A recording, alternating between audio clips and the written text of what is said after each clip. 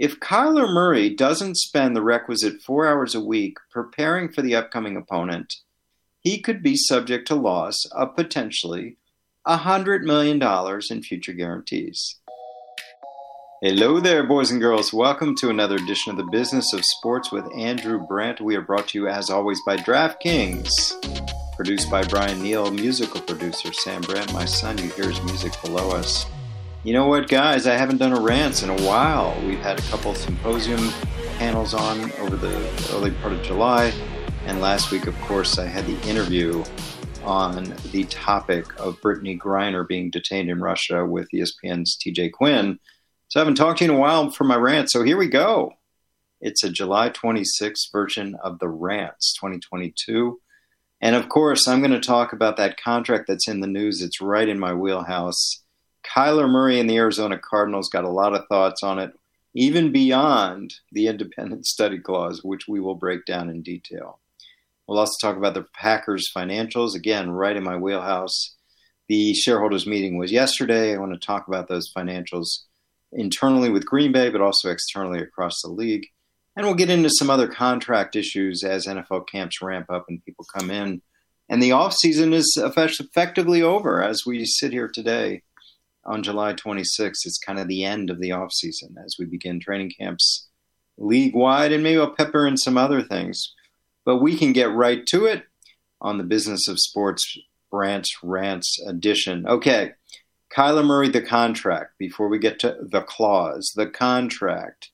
This has been brewing all off season. You remember the missive on social media back in, I don't know, maybe it was February, March, early March, when Eric Burkhart, the agent for Kyler Murray, put out some long Twitter social media post talking about blah, blah, blah, and Kyler this and the Cardinals this.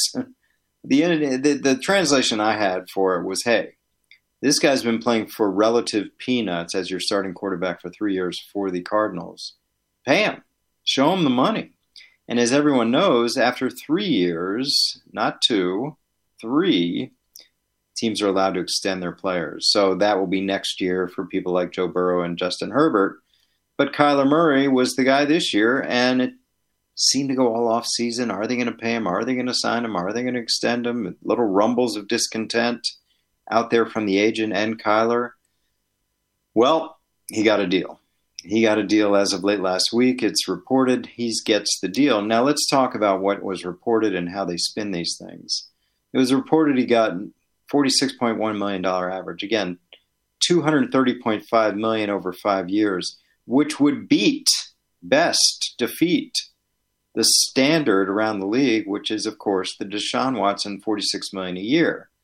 And you're looking at that, or I'm looking at that and saying, wow, that's eye-popping.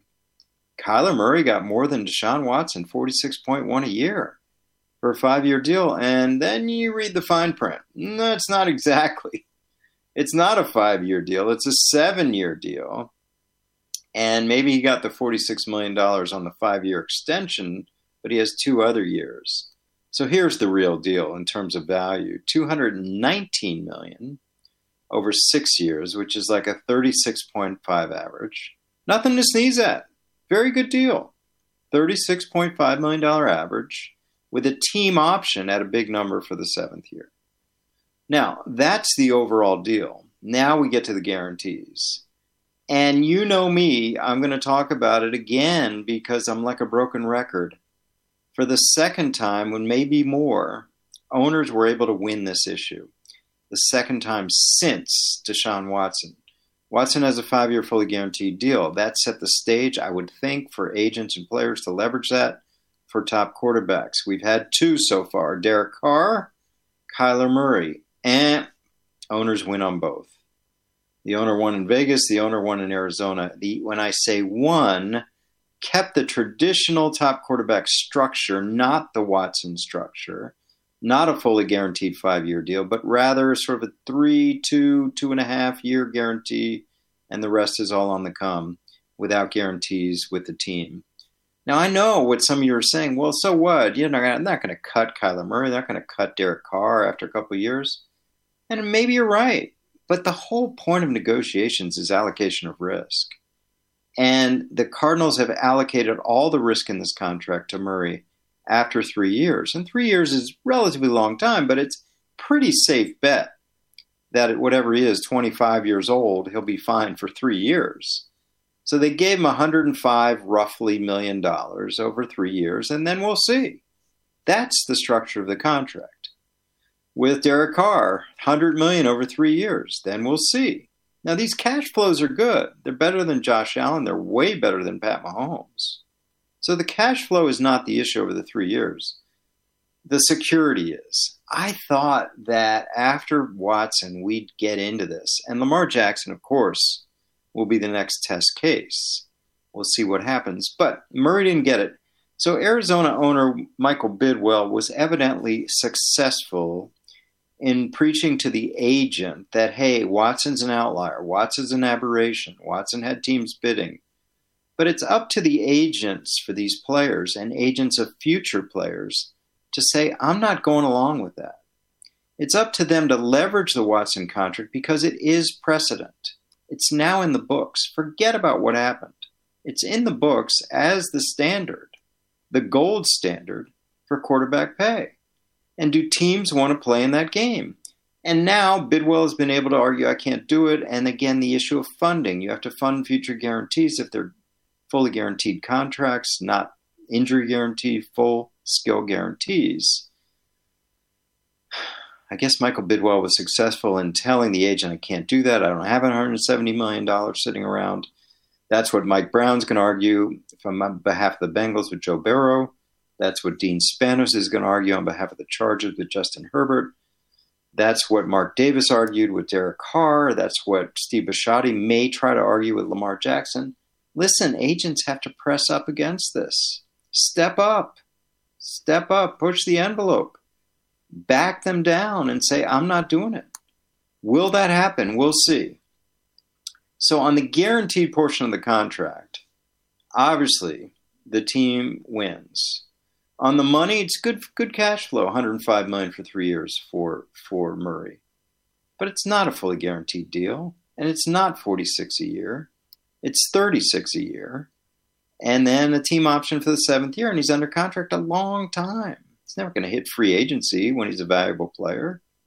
So again, a lot of things about this contract, but now we get to the coup de grace. What everyone's asking about is this independent study clause, this homework clause. It comes out yesterday, reported by NFL media, which tells me it's coming from the team, that Kyler Murray has to spend 4 hours or more of every game week this year studying for his next opponent. Now, this is independent because it's independent of studying with the team stuff on the tablet. It's independent, and he cannot be using the talent to play video games, to play Xbox, to watch movies, to watch cartoons, to do whatever. And that's the clause. What's the enforcement? Well, if he doesn't do that, he could lose future guarantees. It would be considered a breach and suspension of future guarantees. It would void future guarantees. So let's get this straight. If Kyler Murray doesn't spend the requisite 4 hours a week preparing for the upcoming opponent on that iPad and verified that 4 hours, he could be subject to loss of potentially $100 million in future guarantees. I'll say it again. If any 1 week where an upcoming opponent is not prepared for by Kyler Murray independently for 4 hours, he's on the hook for up to $100 million, $105 million as it stands now, of future guarantees. Are you kidding me? And the other way to look at this is, wait a minute, they just paid him. They just signed him 6 years plus a team option, 7 years, 105 guaranteed, 230 total, whatever it is. Wait, but they want him to study? Like, they don't feel comfortable having a basic contract without a study clause. What does that tell you? That tells you they don't think he'll study. That tells you they're concerned about his work ethic. There's also $9 million in this contract for workout bonuses where he has to be there in the offseason, 85-90% of offseason workouts. What does that tell you? They want him there. They don't trust his work ethic outside the place. They don't trust his work ethic on the weight room. They don't trust his work ethic in the off season, and they don't trust his work ethic in season in the classroom. Yet, they just paid him. This is astounding. I've been looking at NFL contracts as an agent, as a team executive, and as a business analyst for over 35 years. I've never seen anything like this. Never. I've never seen contractually legislated study time. Ever. And what that tells me is the Cardinals had legitimate and have legitimate concern about Murray preparing for games. And this got out. How did it get out? Well, again, it came from NFL media. Eric Burkhart and Kyler Murray don't want this out, but it's out. So it obviously came from the team. I don't know for a fact it came from the team, but it seems like it came from the team. Because after all the stuff coming out about, oh my God, $46 million elite pay for a quarterback, they probably felt like, hey, NFL media, you should hear about this. You should see this part of it. Maybe it came from a rival agent. Maybe it came from the union. Maybe it came from a rival team. But it didn't come from Murray. That's not a good look for him. It's a bad look for him. And usually when you have a contract like this, you're celebrating. It's big. It's important. It's exciting. He's the face of your franchise. You're excited to pay him. This one seems like, well, we'll pay you, but you need to make this money by coming here in the offseason, and you're going to lose all this money if you don't study. Oh, my God, what kind of contract is this? I've never seen anything like it. Now, is Murray okay with this? Are we going to get past this? Is this going to be an issue? And then, of course, the big brother aspect to it. How are they making sure he's doing it 4 hours? I mean, is this honor code? And I guess with technology, they can control what, maybe they can turn off the internet and just have him work on the game plans. I don't know. But there's a sort of a big brotherish part of this, too. How are they knowing? And how are they going to enforce that? And good luck going to an arbitrator about this one if it gets to that. Because there will be lawyers, no matter what, if they try to take away future guarantees based on this study clause. Come on. Come on. All right. Kyler Murray's in the books. We will see how or if this affects Lamar Jackson. That's the next one to fall in line. Will he get the full guarantee that Deshaun Watson has? Will anyone get that before maybe next year? And Russell Wilson. We'll see where it goes. Again, my final thought on Kyler Murray is I just sense maybe they didn't want to pay him. They just felt like this was going to be such a problem if they didn't, that they did.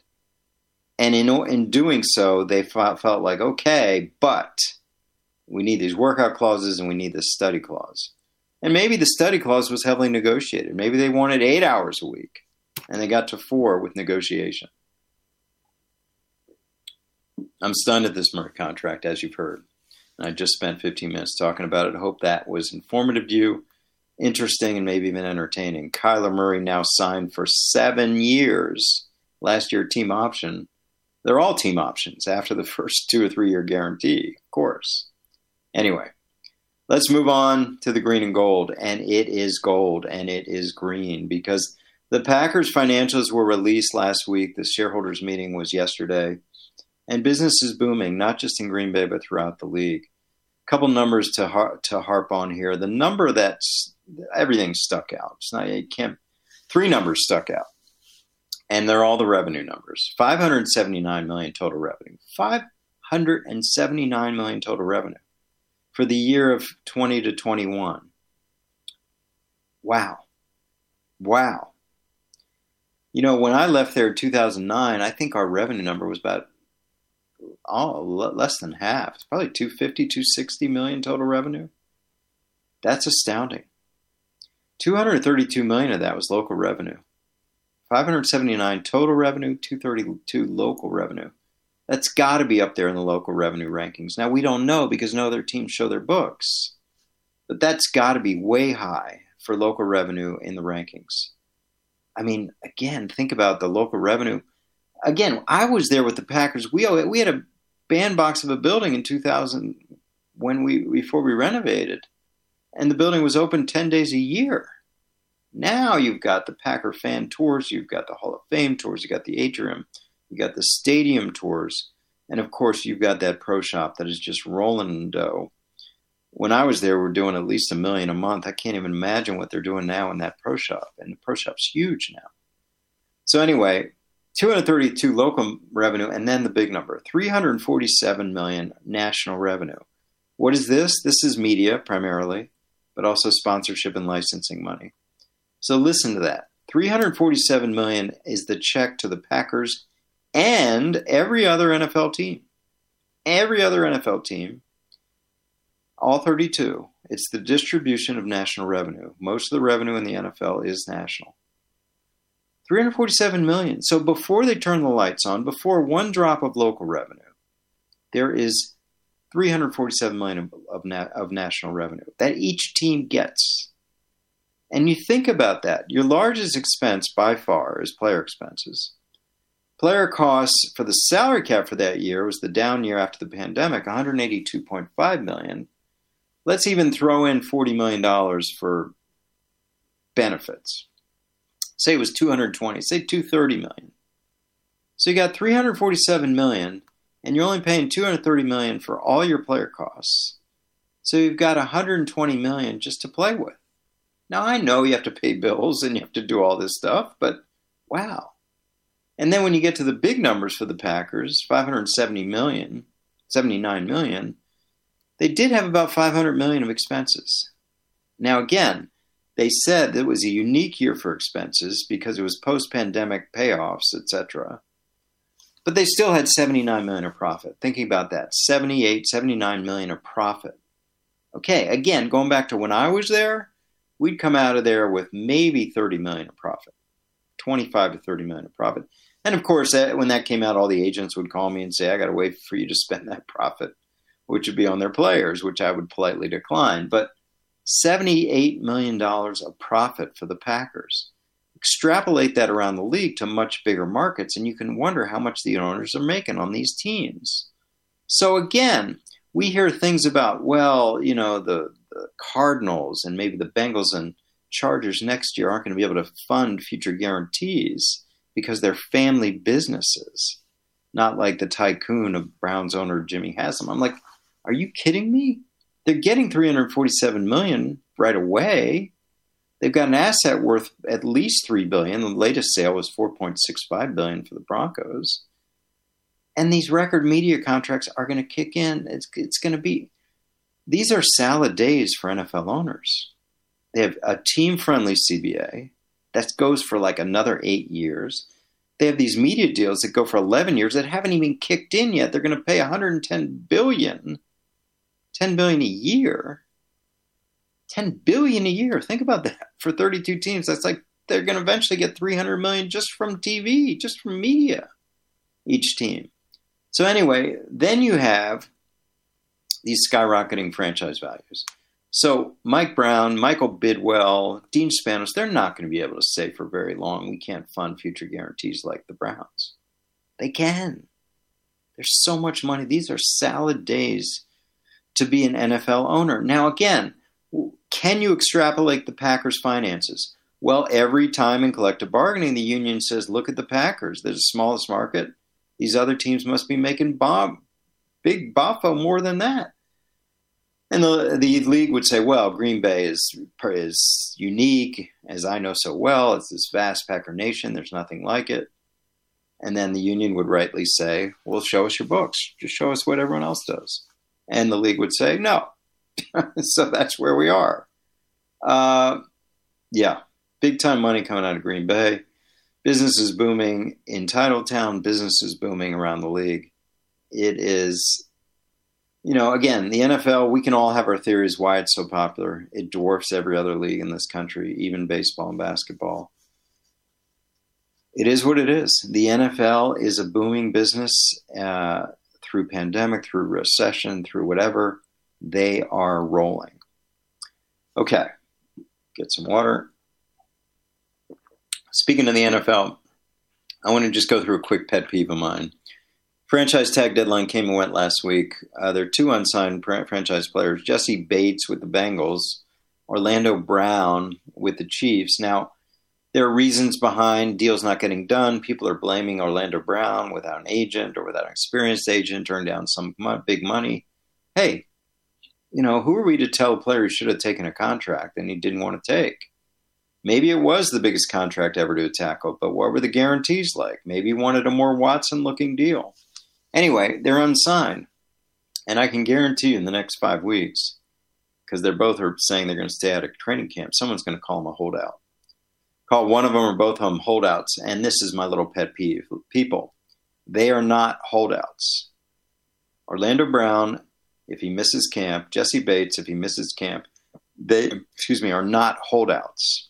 A holdout is a player with a contract that's not playing, that's not in camp. That's a holdout. A franchise player who's unsigned is just that, an unsigned player. No contract, unsigned. So what we have with Bates and Brown is they don't have a contract. Their contractual with the relationship with the Browns and Chiefs is the exact Bengals and Chiefs is the same as your and I relationship with the Bengals and Chiefs. We're unsigned. We don't have to go to camp. And if they show up week 1 to get the big paycheck, fine. That's what the prerogative of a franchise player is. You're going to tag a player, take him off the market, someone who should be making much more on the open market. They have the right to say no. And they don't sign the tag, and they'll show up when the paychecks start. They don't want the bupkis money from training camp for showing up there. So anyway, they're not holdouts.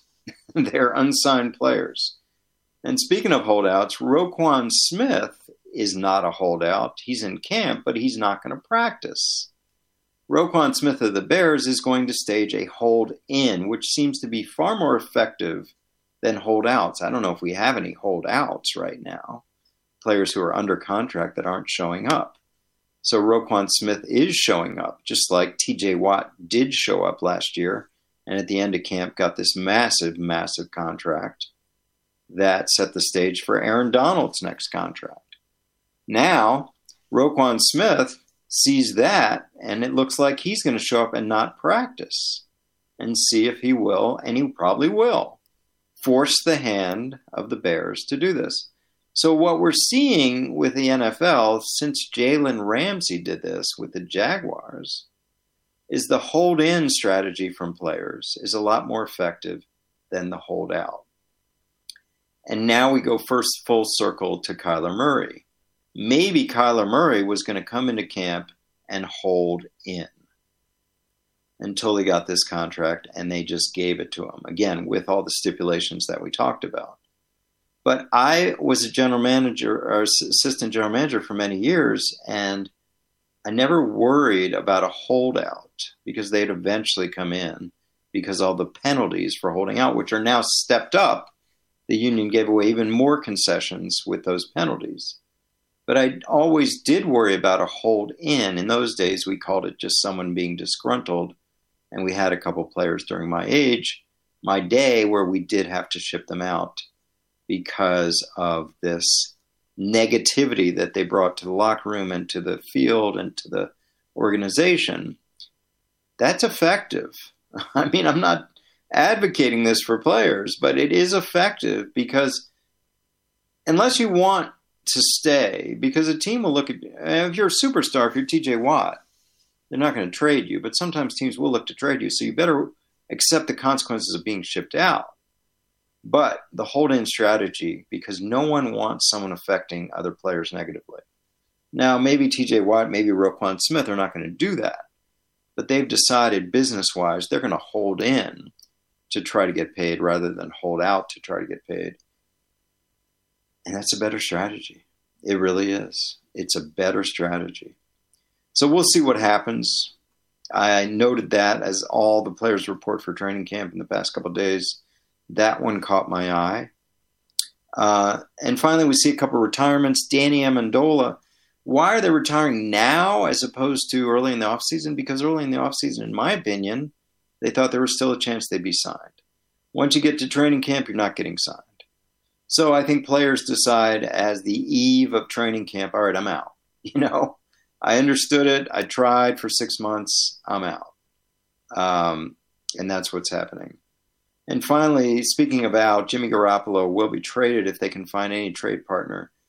This is the natural progression of taking Trey Lance at number 3, trading up multiple assets, multiple first-round picks to get him. It's the end of an era. And I was involved in a much more dramatic transition when we had to tell Brett Favre we moved on. This time they're telling Jimmy Garoppolo we moved on. It's the same thing. It hurts. It's hard to hear, but that's what's happening. Okay. Listen, that'll do it for this week's edition of the Brandt's Rants. Please, if you're not, get my newsletter. I deal with a lot of different issues in this newsletter, as well as life hacks, fitness tips, everything else. Andrew-Brandt.com. I'm starting this new sports business league, which is going well. Andrew-Brandt.com/SBL. I give you daily videos. I give you weekly meetings. We get together and chop it up every Wednesday night. So join in there if you can. Share this with a friend. Give us a good review. Apple Podcasts, wherever you hear your podcast, that would really be helpful to us. I really appreciate that. Instagram, Andrew Brandt 2, doing all the reels. Twitter, Andrew Brandt, and Clubhouse, ADB719. Hope you really enjoyed this edition of the Brandt's Rants. I haven't been here in a while, and we'll be back next week with our producer, Brian Neal, our musical producer, Sam Brandt, with another edition next week of The Business of Sports with Andrew Brandt.